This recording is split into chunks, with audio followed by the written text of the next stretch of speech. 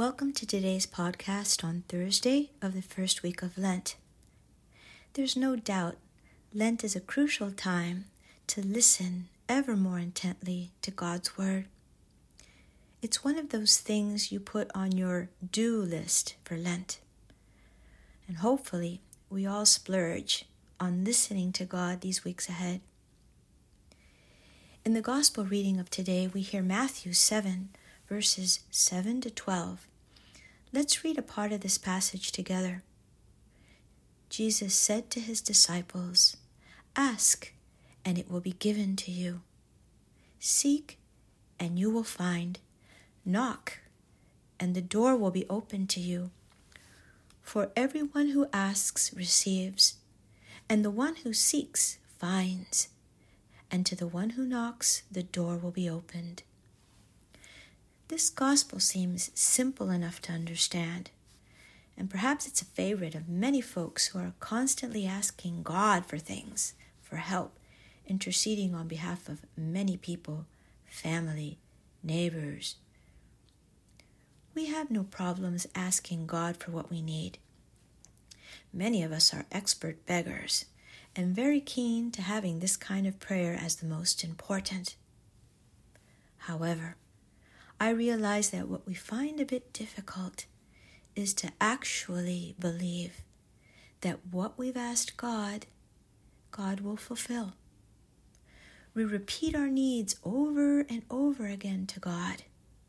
We struggle with actually believing that we will be readily responded to, that God can be trusted.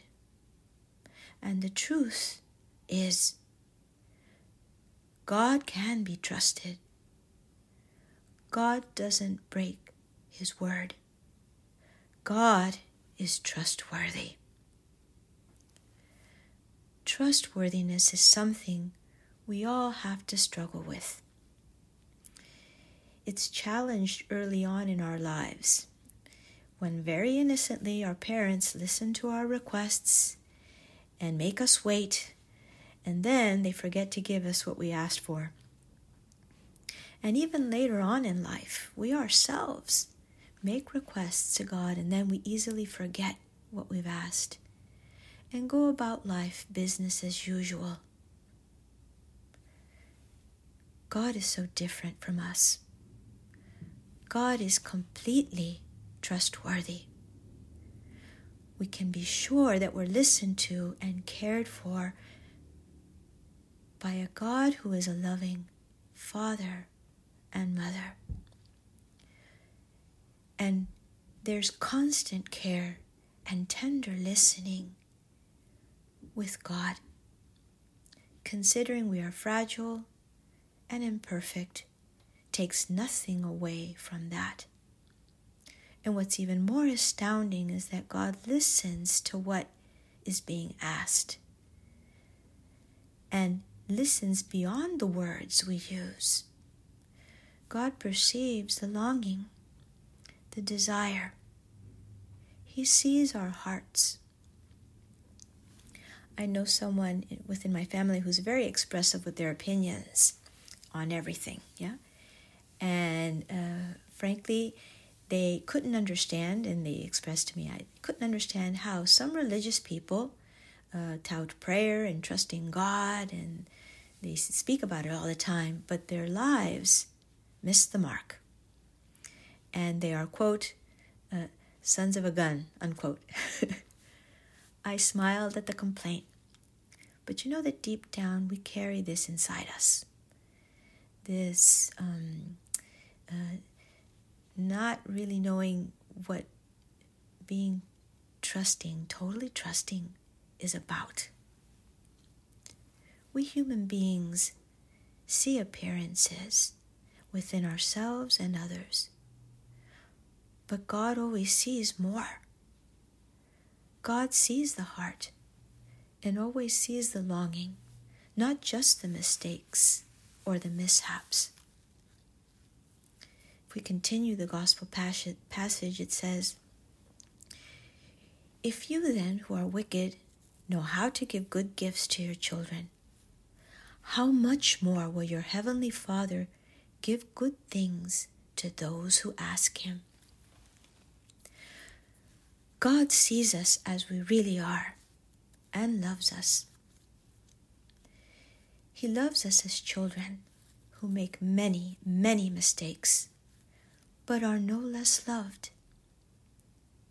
If this is what happens to parents with their own kids, how much more God? And ultimately, what we dare to ask God, even seeing our poverty, our waywardness, this is never ignored by the one who calls us by name. What I realize many times is that God really yearns for us to embrace an immense trust in who God is, and to embrace the trust he has for our lives as children. And what God yearns for us is that we begin to push the limits of our tiny faith, to dare to ask for what is much greater than we can ever imagine or achieve. We need to grow in trusting God. This time of Lent is a time for growing in our trust in God. To long for what is not yet accessible or a reality in our life, and to dare to present it to God so God can help us. Saint Teresa of Avila once said, "You pay God a compliment by asking great things of him." Dare to ask God. Dare to believe God's love for you. In the first reading of today, the book of Esther, chapter 12, verses 14 to 16, and 23 to 25, we have a very strong witness of daring to ask God for great things. Esther is praying intensely with her face to the ground, asking God for courage to face a mighty king on behalf of her people, running the risk of being rejected with her request and even killed for daring to make such a request. In her prayer, Esther doesn't let fear hold her back from asking for the impossible.